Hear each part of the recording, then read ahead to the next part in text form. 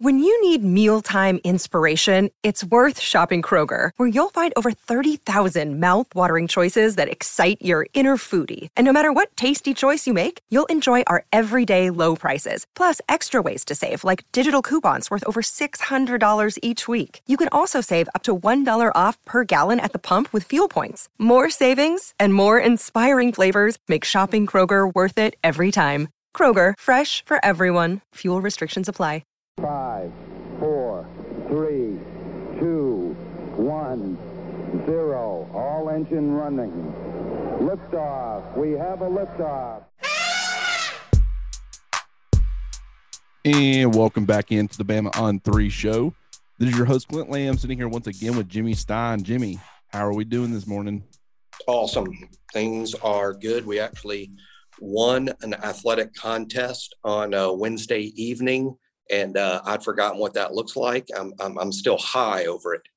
How long? I guess it was about, 30 years, 31 years, something like that, that curse the Cincinnati Bengals had where they had injured Bo Jackson in that playoff game, and they had not won a playoff game since then. They lost that game that day to the Raiders, and I think it was in 1991, if I'm not mistaken. Hadn't won a playoff game since. That's 30 plus years, like I said. They finally got that lifted off their back. A couple days later, Alabama gets their curse lifted. Didn't last 31 years, thank God. But we didn't need that. Yeah, it felt like 31 years, didn't it?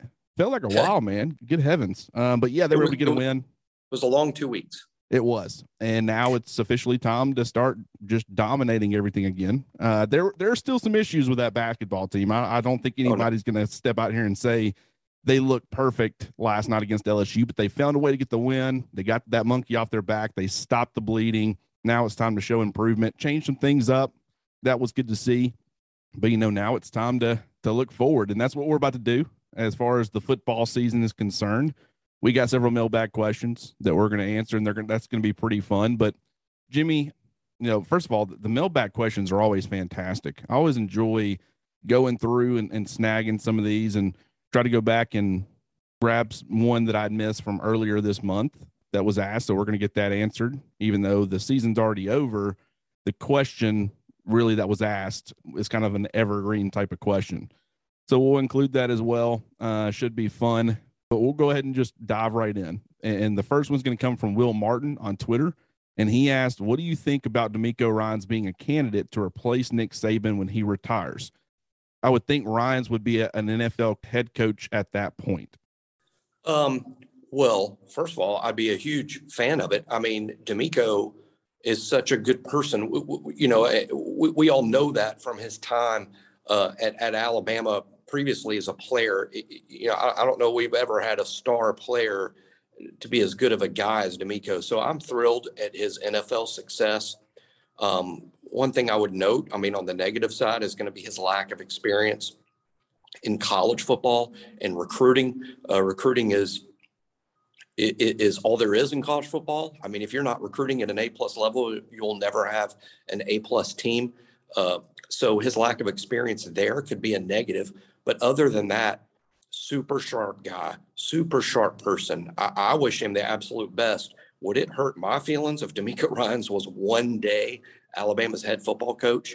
Absolutely not. I would love it if he's deemed qualified, if it's deemed that, hey, we can build a staff around and they can make up for his lack of recruiting experience. But yeah, I would be excited about it. I do think that he's probably less than 2 or 3 seasons away from being a head coach in the NFL, if not real soon. Yeah, he's actually, I don't know if the interview has happened yet, but the Minnesota Vikings were planning on interviewing him. I think he's very close to getting a head coach job. Granted, like you said, don't necessarily think there's going to be this year, even though he's already starting to get these interviews. If it doesn't happen this year, I would say, 2023 would be, kind of when you're looking at. And as long as the 49ers continue to, show progress and show a lot of growth and development on the defensive side of the football, DeMeco Ryans is very well thought of, always was considered a very intelligent player at Alabama. His academics were as important to him as his football was, and was really one of my first, kind of role models when it comes to football. One of the players, and I've always told people this, anytime someone said, who are some players that maybe had an influence on you when you were really helped develop your love of the game? And there are guys who my game more so modeled, like a Zach Thomas. I'm, roughly about 6 foot. So, he was 5'11", very, it wasn't the most athletic guy, but that somebody that I've always looked up to. But the two players that I always mention first when asked that question, and I've been asked it probably 4 or 5 times throughout my life, it was Ray Lewis and it's DeMeco Ryans. Love the way that Ray Lewis played the game. If you notice, those are linebackers. That's also what I played. And one of the big reasons I wanted to play linebacker was because of all 3 of those players. But DeMeco Ryans was the college level player for me. Ray Lewis was the NFL level. This was kind of after, the whole incident that happened early in his career, as far as, who got shot and who was involved and who knew and all that stuff. Really didn't pay attention to that as a kid, but I love watching Ray Lewis play. Still love him to this day. Probably one of my all-time favorite players. But yeah, DeMeco Ryans is certainly up there too. Here's what I'll say about this, and I'll go ahead and include this other question because my answers are going to be very similar for both. And then I'll give you a chance to answer the second question as well. But one Mo Rep, I got to say that correctly, on Twitter asked, if Doug Marrone leaves Bama for an NFL job, any chance we go after Jeff Stoutland, who's currently with the Eagles? And so this is what I'll say about both DeMeco Ryans and, Jeff Stoutland. Kirby Smart, the day after Georgia won the national championship, Reese Davis was interviewing him. And one of the topics that came up was how concerned Kirby Smart is about some of your best coaches choosing to go from the college game to the NFL game because they don't want to deal with everything that's going on in the college game. Recruiting was already a nightmare. You're doing it pretty much 365 days a year. The NFL, you have specific times off. Now, granted, they've done some things and made some dead periods to kind of give coaches, some time off from having to recruit and making it an even playing field. But, it's still an issue. And now you've got NIL stuff that you have to deal with. You're not just having to recruit new players. You're having to constantly recruit and keep your own players due to the transfer portal. And Kirby Smart brought up, it is very concerning to him. And he's not talking about the top coaches as in, head coaches. He's talking about the Jeff Stoutlands of the world. Now, granted, he left for the NFL way before any of this was a thought. Now, recruiting might have played a part. Maybe he didn't want to have to do the whole recruiting thing anymore. I don't know. I know that he had a ton of success at Alabama and when he was there for the 2 years in 2011 and 2012. Those offensive lines, with Barrett Jones, Chance Warmack, DJ Fluker, Cyrus Kwanjo, I think was on that 2012 offensive line. Anthony Steen was a guy. All of them were fantastic. And, he was there for a couple of years and then he went to the NFL. I don't know why he wanted to leave, but, and you maybe could speak. I don't remember if there was anything that was involved with that, Jimmy. I don't recall specifically why, other than so many coaches throughout the years have just a preference for the NFL for 2 reasons. Number one, like you've already alluded to, and it's really the main reason, the schedule is just so much better in the NFL. There's literally time off. There's multiple weeks of free time that you can spend with your family and go on vacations. In college, that's not true because of recruiting, because recruiting is literally 365 days a year in college. I will guarantee you that most college coaches do something about recruiting even on Christmas Day. I mean, It's 365 days a year. So coaches prefer the NFL. And until very recently, and it's still true, but college is closing the gap. But until recently, the NFL just paid better. So more time off, more money. I mean, who's not going to choose that lifestyle? So to my knowledge, my recollection, Jeff Stoutland was just choosing the NFL lifestyle over college. And would Alabama bring him back? Once again, to my knowledge, Nick Saban really respected the job that Stoutland did. He's probably even a better coach today than he was when he left because of all the time he spent in pro football. But I don't know. I don't know why Stoutland would leave the NFL and the Eagles to go coach in college. I mean, it wouldn't be for more. It would be for less money and more less time with your family. So I would never, while it has happened and it can happen, I personally never assume an employed NFL coach is going to leave his job to go coach college football. And what I'll say about that too, Stoutland is a great developer of talent. Jordan Mailata, who is now their, starting left tackle. He was a player who, didn't have a lot of experience playing American football, brought him over, has turned him into a good player. Nate Herbig, who has, started at guard for them. He was a late round draft pick, has turned into a starter. There are plenty of examples that you can point to of him actually, helping develop offensive linemen who technically, if you get a first round pick, and Andre Dillard was a guy who was drafted in the first round, a couple of years ago, and he hadn't really developed into what they thought. So it's not like it's all positive, but sometimes that's just the player.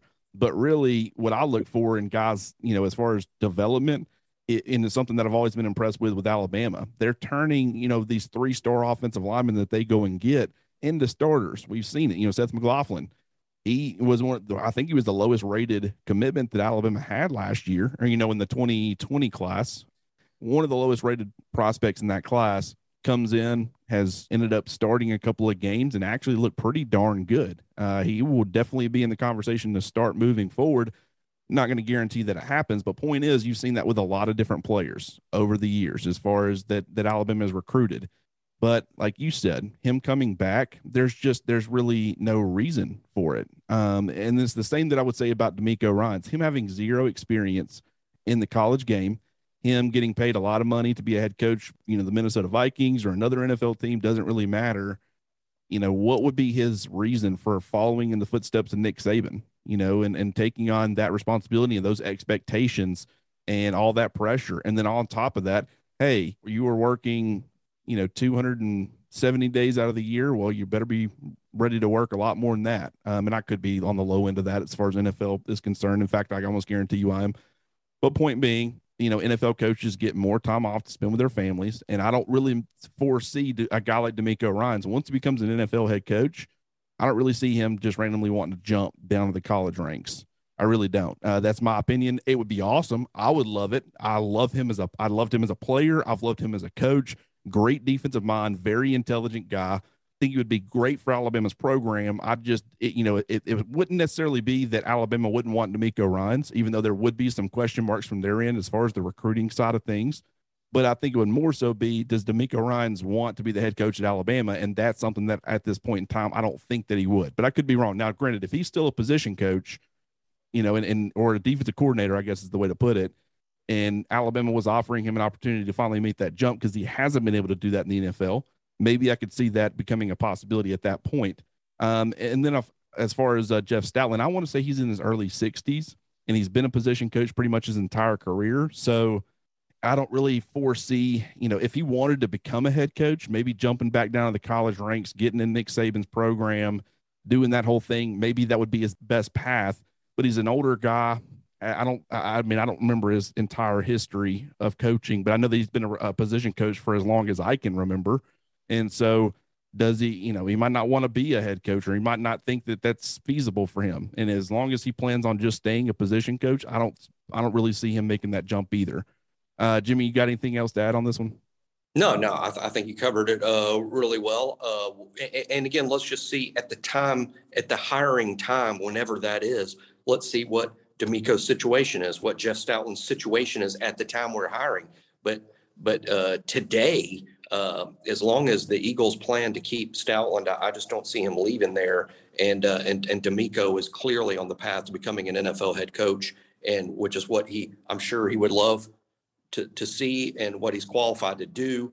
And I think we just have to let it play out, with DeMeco. You can foresee in the future when DeMeco is not employed by the NFL as a head coach at a time Alabama needs a head coach. Maybe those two things marry up. But for right now, it's just sort of I think we just root for DeMeco and his professional endeavors for right now.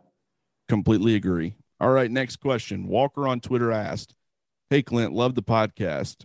Mailbag question. With both starting safeties returning, along with intense competition at the star spot from Brian Branch, is there any concern within the program on Malachi Moore potentially entering the transfer portal?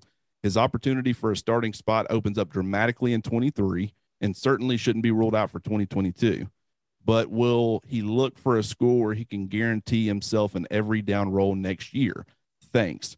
And then also right before we started recording, Jay on Twitter also got in, and this is another question about the safety. So we'll just go ahead and group these both in together. He has probably too late to be on the podcast for today, but you guys kind of touched on how the depth at outside linebacker could look in 2 years.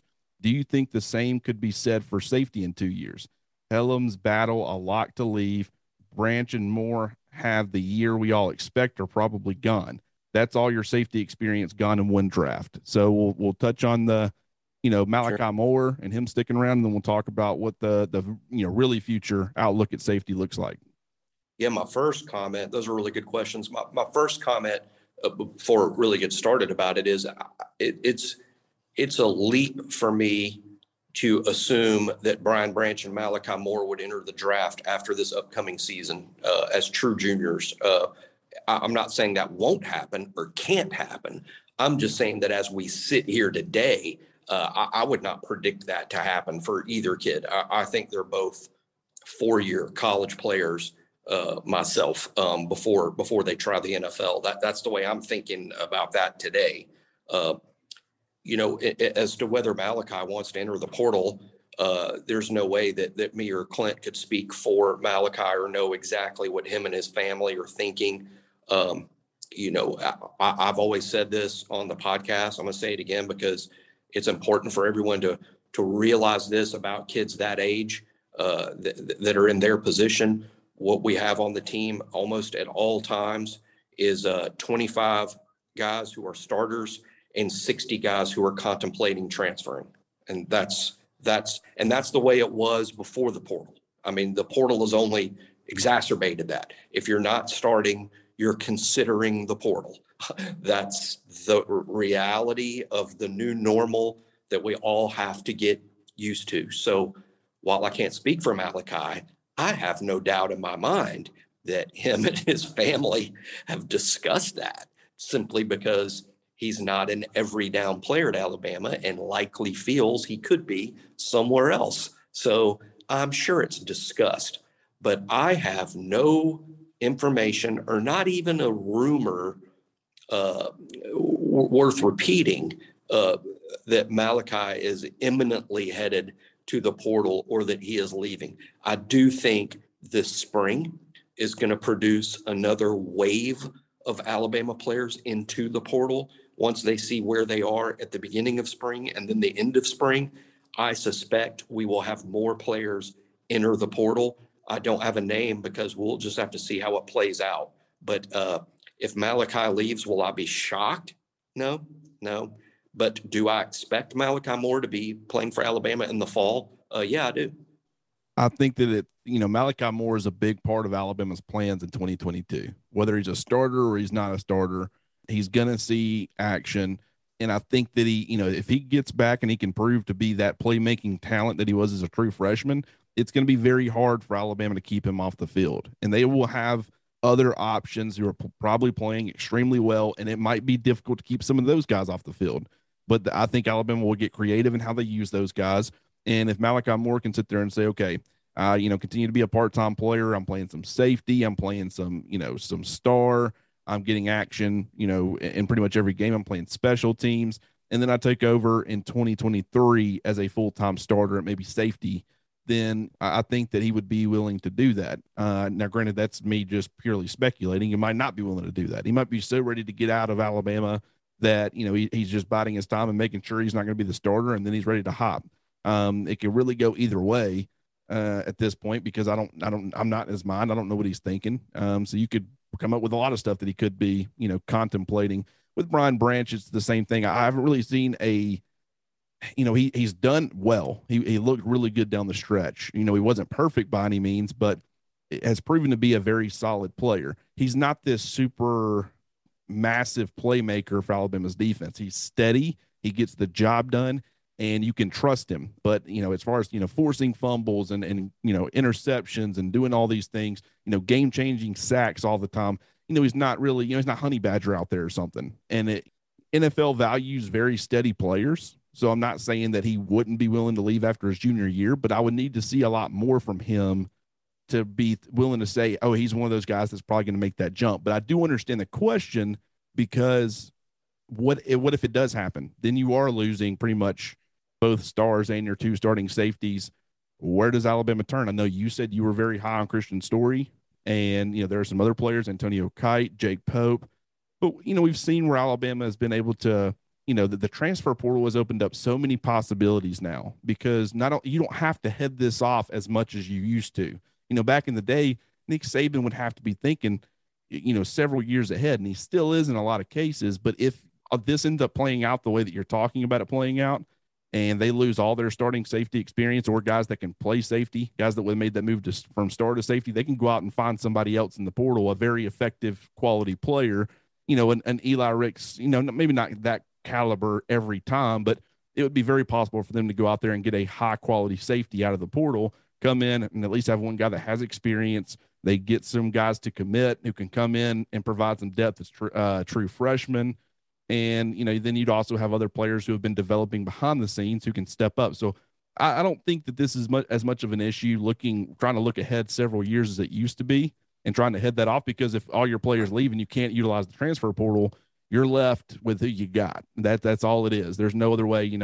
Hopefully you recruited the position well, or you got to make some moves. And now you're left, with a hole in the roster. One thing the transfer portal has been able to do for Alabama and Nick Saban is it eliminates their desperation when they have a hole in the roster. They have other ways that they can address it. So Malachi Moore, as far as him transferring, I can't really speak to that too much, except for to say that I think that Alabama really values him. I think he enjoys being in Alabama, and I think he's going to be a huge part of Alabama's plans, whether he's starting or not. And I think that, that he'll end up sticking around. If you made me choose one way or the other, I haven't heard anything to point me in a different direction. All right, the last question for this episode, for this mailbag episode, is going to be from Nick Rossetti on Twitter. And this is the one that he asked several weeks ago that I ended up missing. I think it was on January 3rd is when he asked. But he said, Clinton Jimmy, for a future mailbag. Well, this is future, several weeks. Our offensive line has played better as of late, but they still seem to struggle with consistency from snap to snap. What makes offensive linemen such a difficult position to recruit/develop? Daily listener of the Bama on 3 show. Keep up the great work in 2022. Yeah, it's extremely difficult.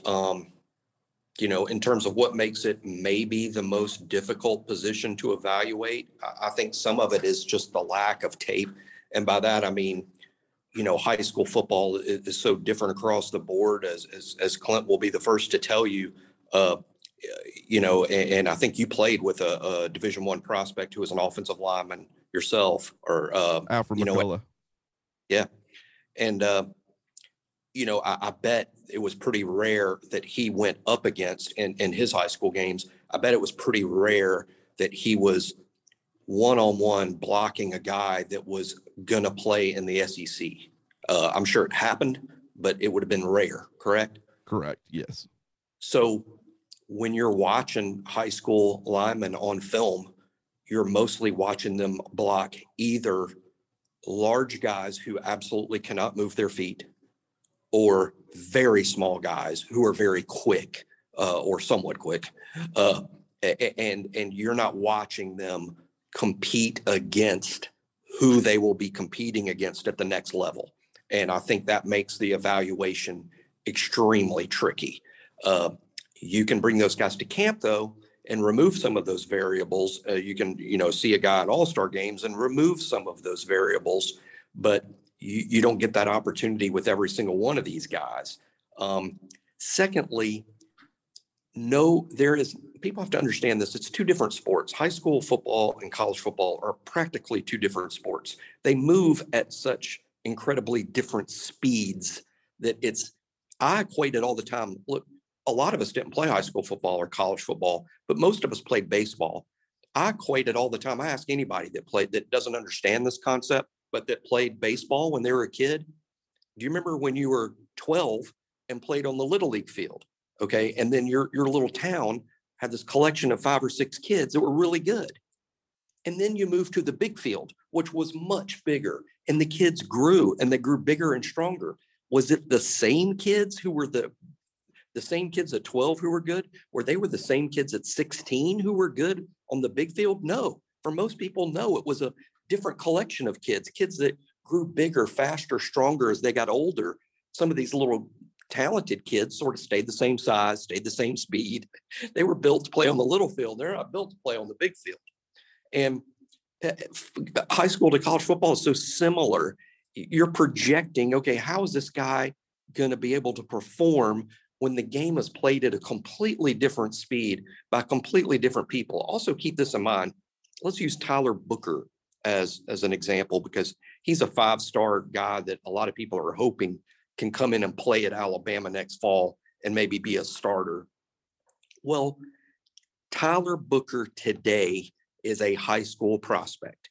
If you stuck Tyler Booker in a game, a college football game today against, I'm just going to pick an SEC team, Tennessee. I don't exactly know who he'd be lining up against Tennessee, but the guy's probably going to whoop him up and down the field, because that kid's been trained by a professional college staff, trained by a professional college strength and conditioning program. He's watched film all day, every day for months. He practices against really good linemen every day. There is no high school player who is ready to be a college player. You have to be trained. You have to be coached. You have to go through the strength and conditioning program. And never confuse a high school prospect with a college player. Those are two different things. And I think on the offensive line, that's really exacerbated, and it's a bigger deal at that position than others, because it takes such a big, strong, grown-ass man to do that stuff. And they need training and weight training and nutrition and practice, and they need to learn techniques. When you're 265 pounds, just 265 in high school, you're probably bigger than everybody you're playing against, and you can literally throw guys around the field like they're rag dolls. You don't have to play with technique. You're just so much stronger and bigger than the other guys. But in college, technique wins the day, because everybody you're playing against is big and fast and strong. So it's for all of those reasons that evaluating high school offensive linemen, I think, is either the hardest or the second hardest position to evaluate beside quarterback. I think they're all tough to evaluate. But yes, I do think that offensive line can be a tough spot. I mean, there have been we all knew watching Evan Neal in high school, he's going to come in, he's going to be an absolute stud. He's going to be very good. And we were correct on that. Cyrus Kwanjo coming out of high school knew he was going to be good. Came in, he was good. It's with this particular crop of offensive linemen, I think that what ended up happening here is that you ended up having opportunities with guys like Chris Owens that you wouldn't have had in other years because of the COVID extra eligibility rule. He ended up coming back, and instead of some of these guys having to be thrown to the fire and you need to get better, and you were getting all those reps in camp and practice and stuff. I mean, Kendall Randolph, who was going to be coming back all throughout fall camp and throughout the summer and stuff, he was working as the first team right tackle. And then Chris Owens was working as the first team center. And both those two guys were older, and, they probably would have been gone in other years. Kendall Randolph, not so much, but Chris Owens, now it's going to be Kendall Randolph. But then at the last second, Chris Owens gets thrown over there at right tackle, and just none of these young guys were getting the reps. If Chris Owens wouldn't have been there and wouldn't have been the starting center or the starting right tackle, then Darian Dalcourt would have been getting all those reps at center, and he would have been better prepared to come in and be the starter come, week one against Miami or whenever, he ended up starting week one against Miami. But so I think that plays a part in all this. In past years, some of these guys, you had to have them, you throw them out there and they're ready enough, but you see some growing pains. Evan Neal was a left guard as a true freshman. He was really good, but he is not the player that he is today. Obviously, you see positive growth in the development. And with J.C. Latham, it's like I've said before, I think he's going to be a great player. I think it's just a matter of mastering everything and understanding the communication. One of the reasons that I think offensive line is so difficult is, to me, they have the most being thrown at them of any position on the field except for quarterback. Quarterbacks, disguising defenses, trying to create difficult situations. That ends up happening. Quarterbacks deal with more than anybody else. But if you're a defensive coordinator, your number one goal in a lot of situations, when you really look at it, is how can we affect this offensive line? Because if you can dominate the offensive line, you're going to be able to stop the run. You're going to be able to pressure the quarterback. You're not going to be able to do a whole lot. You could put Aaron Rodgers behind a poor offensive line, and he's going to be still good, obviously, but he's not going to be great because he's under pressure all the time. There's only so many times you can make just magic happen when you're not getting any protection and you're not able to create a consistent run game. And, so not only do you need to have the physical side of things mastered, which is an issue that some other guys have, like a Tommy Brockermeyer. I don't know, just from the people that I've talked to, his issue was more just strength and conditioning, getting bigger, stronger, and getting the physical. He was already a big, strong guy, but compared to some of these other players, that he's going against in college, it was a different game. And so his is more of a physical development. So you need to have that mastered and already be there like Evan Neal was. But then it's also the mental side of it and the growing pains that you're going to go through. And, you talk about offensive linemen, like you mentioned, the kind of players that they're going against in high school and the comparisons you were making with the baseball team and field and all that stuff. I'll tell you right now, anybody that has a beard at 13 or 14 years old and they're bigger and stronger than everybody, I can almost point to every one of them and say they don't make it to Division I athletics because they're already matured. They're already maxed out. They look like an absolute monster at a young age. And then from there, everybody starts catching up and they end up being, a good player, but not a great player. I mean, anybody that I've ever seen with a beard at that age, 13, 14, 15, I don't know that I've ever seen one of those guys end up, they're all bald now. First of all, 90% of them.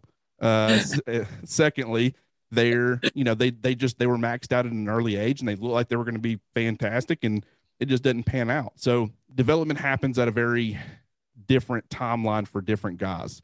And Nick Saban's talked about that a lot. And you put the expectation, J.C. Latham's a 5-star prospect. Why can't he develop and be on the field like, Evan Neal was? Why can't he help out at offensive guard and then you end up kicking him to tackle when Evan Neal's gone and everything runs the same? That's not the way it works. He's going to develop at a different pace than other guys. And like I said, it's just difficult because you're having a ton thrown at you, trying to get, the communication has to be on point. So you can't communicate effectively if you don't know not only what you're supposed to be doing, but what the guy next to you is supposed to be doing too, because y'all have to work in tandem. The entire offensive line has to work as a unit. It happens with other positions as well, but it's a very difficult position to play. So that's going to do it for today's episode. Not a ton of questions. I think we ended up with 5, but we combined, a couple of them to really make it just a few answers, but they were great questions. I certainly enjoyed it. And Jimmy, I hope you did too. Absolutely. We'll do a show early next week and focus on new coaches that we'll have officially and maybe some roster movement in the next few days. Yep. There very well could be some roster movement happening. So be on the lookout for that. Jimmy, as always, I appreciate you hopping on here with me. This is always a blast. Guys who listen in, fans who listen in, thank y'all so much for your questions. We always enjoy them. Keep them coming. Do 2 things for us. Go leave us a 5-star review, however you listen to the podcast. If it's on, Spotify, if it's on, Apple Podcast, go leave us a 5-star review. We're trying to get those up. We want to be bringing you guys the best possible content as possible. And then also go sign up for, the Bama on 3 site, BCS Alabama. You get a 7-day free trial. You're not going to be able to, you don't have to jump out there and immediately start paying. You'll get to try us out a little bit. We got a lot of plus content. Jimmy's doing it on the message boards. I'm doing it in article form, and we're trying to bring you guys as much content as we possibly can. So go check us out if you haven't already and subscribe. We would love to have you guys and certainly want to welcome you to the message board community, which, Jimmy, I don't know about you, but I've just been thrilled with the way that's been growing. The participation over there has been phenomenal. Yeah, it's good. And this is what I enjoy. I'm just being totally honest here. This isn't advertising. I'm just being honest. I'm impressed with the level of discourse there. This is not a silly board so far, even though we have lots and lots of members. It's not silly, and it's very focused. I sort of moderate it and sort of try to keep it between the lines, but I don't have to do much. It's a bunch of Alabama fans who want to talk about what's going on in the football program today, what's going on with the roster today, what's going on with recruiting, what's going on with basketball. Yeah, we'll touch on baseball, gymnastics, some other stuff too.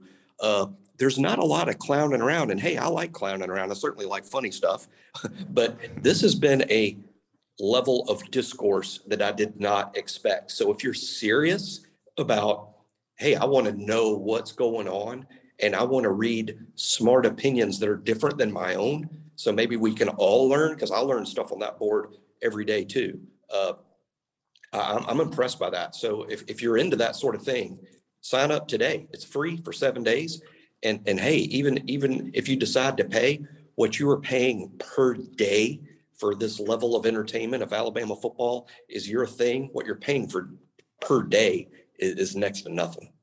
I love the way that you put that, because every time I get on the message board, I feel like I learned something too. This isn't one way. You know, do I really think that we're hopping on here and we're the experts and we're sharing our opinions, and you need to, you know, share our opinions too, and you're wrong and we're right, you know, with that kind of thing. I'll tell you right now, there are some people out there that know this sport and this program and this university every bit as much or as well as Jimmy and I do. And they do a great job of sharing their opinions over there on that message board.